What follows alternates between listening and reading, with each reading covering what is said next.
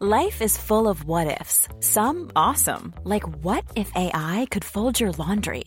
And some, well, less awesome, like what if you have unexpected medical costs? United Healthcare can help get you covered with Health Protector Guard fixed indemnity insurance plans. They supplement your primary plan to help you manage out-of-pocket costs. No deductibles, no enrollment periods, and especially no more what-ifs. Visit uh1.com to find the Health Protector Guard plan for you.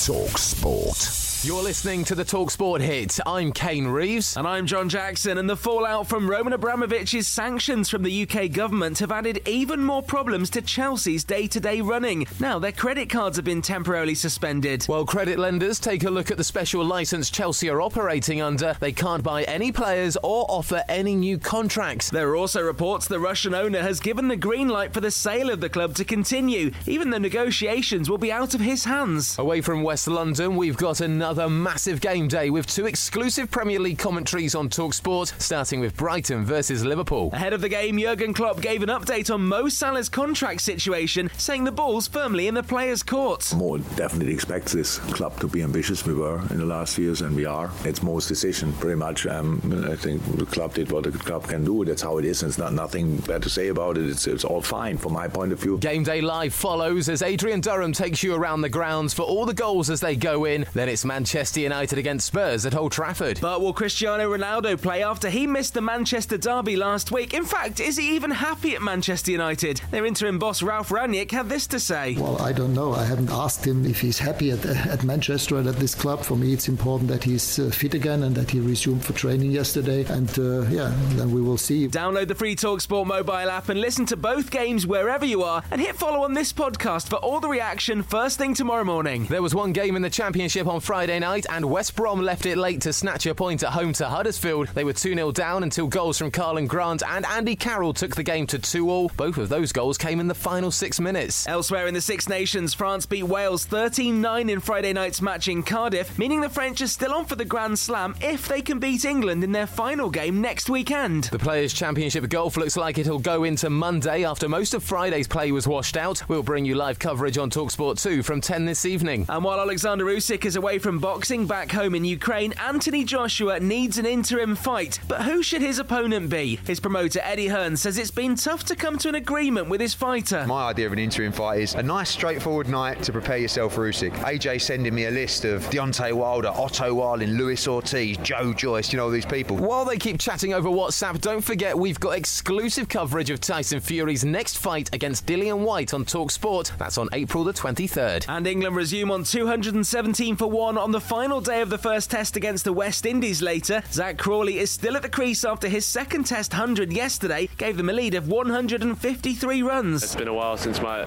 first ton, and there were times last year when I didn't think I'd get another one, so I'm very pleased with performance and pleased with the position we're in. With England building a decent lead, will we see them declare early in the day or go for the win? Tune in from 1 p.m. as we bring you exclusive coverage on the final day in Antigua on talkSPORT 2, and for more analysis, search your podcast app for Following On from talkSPORT. talkSPORT.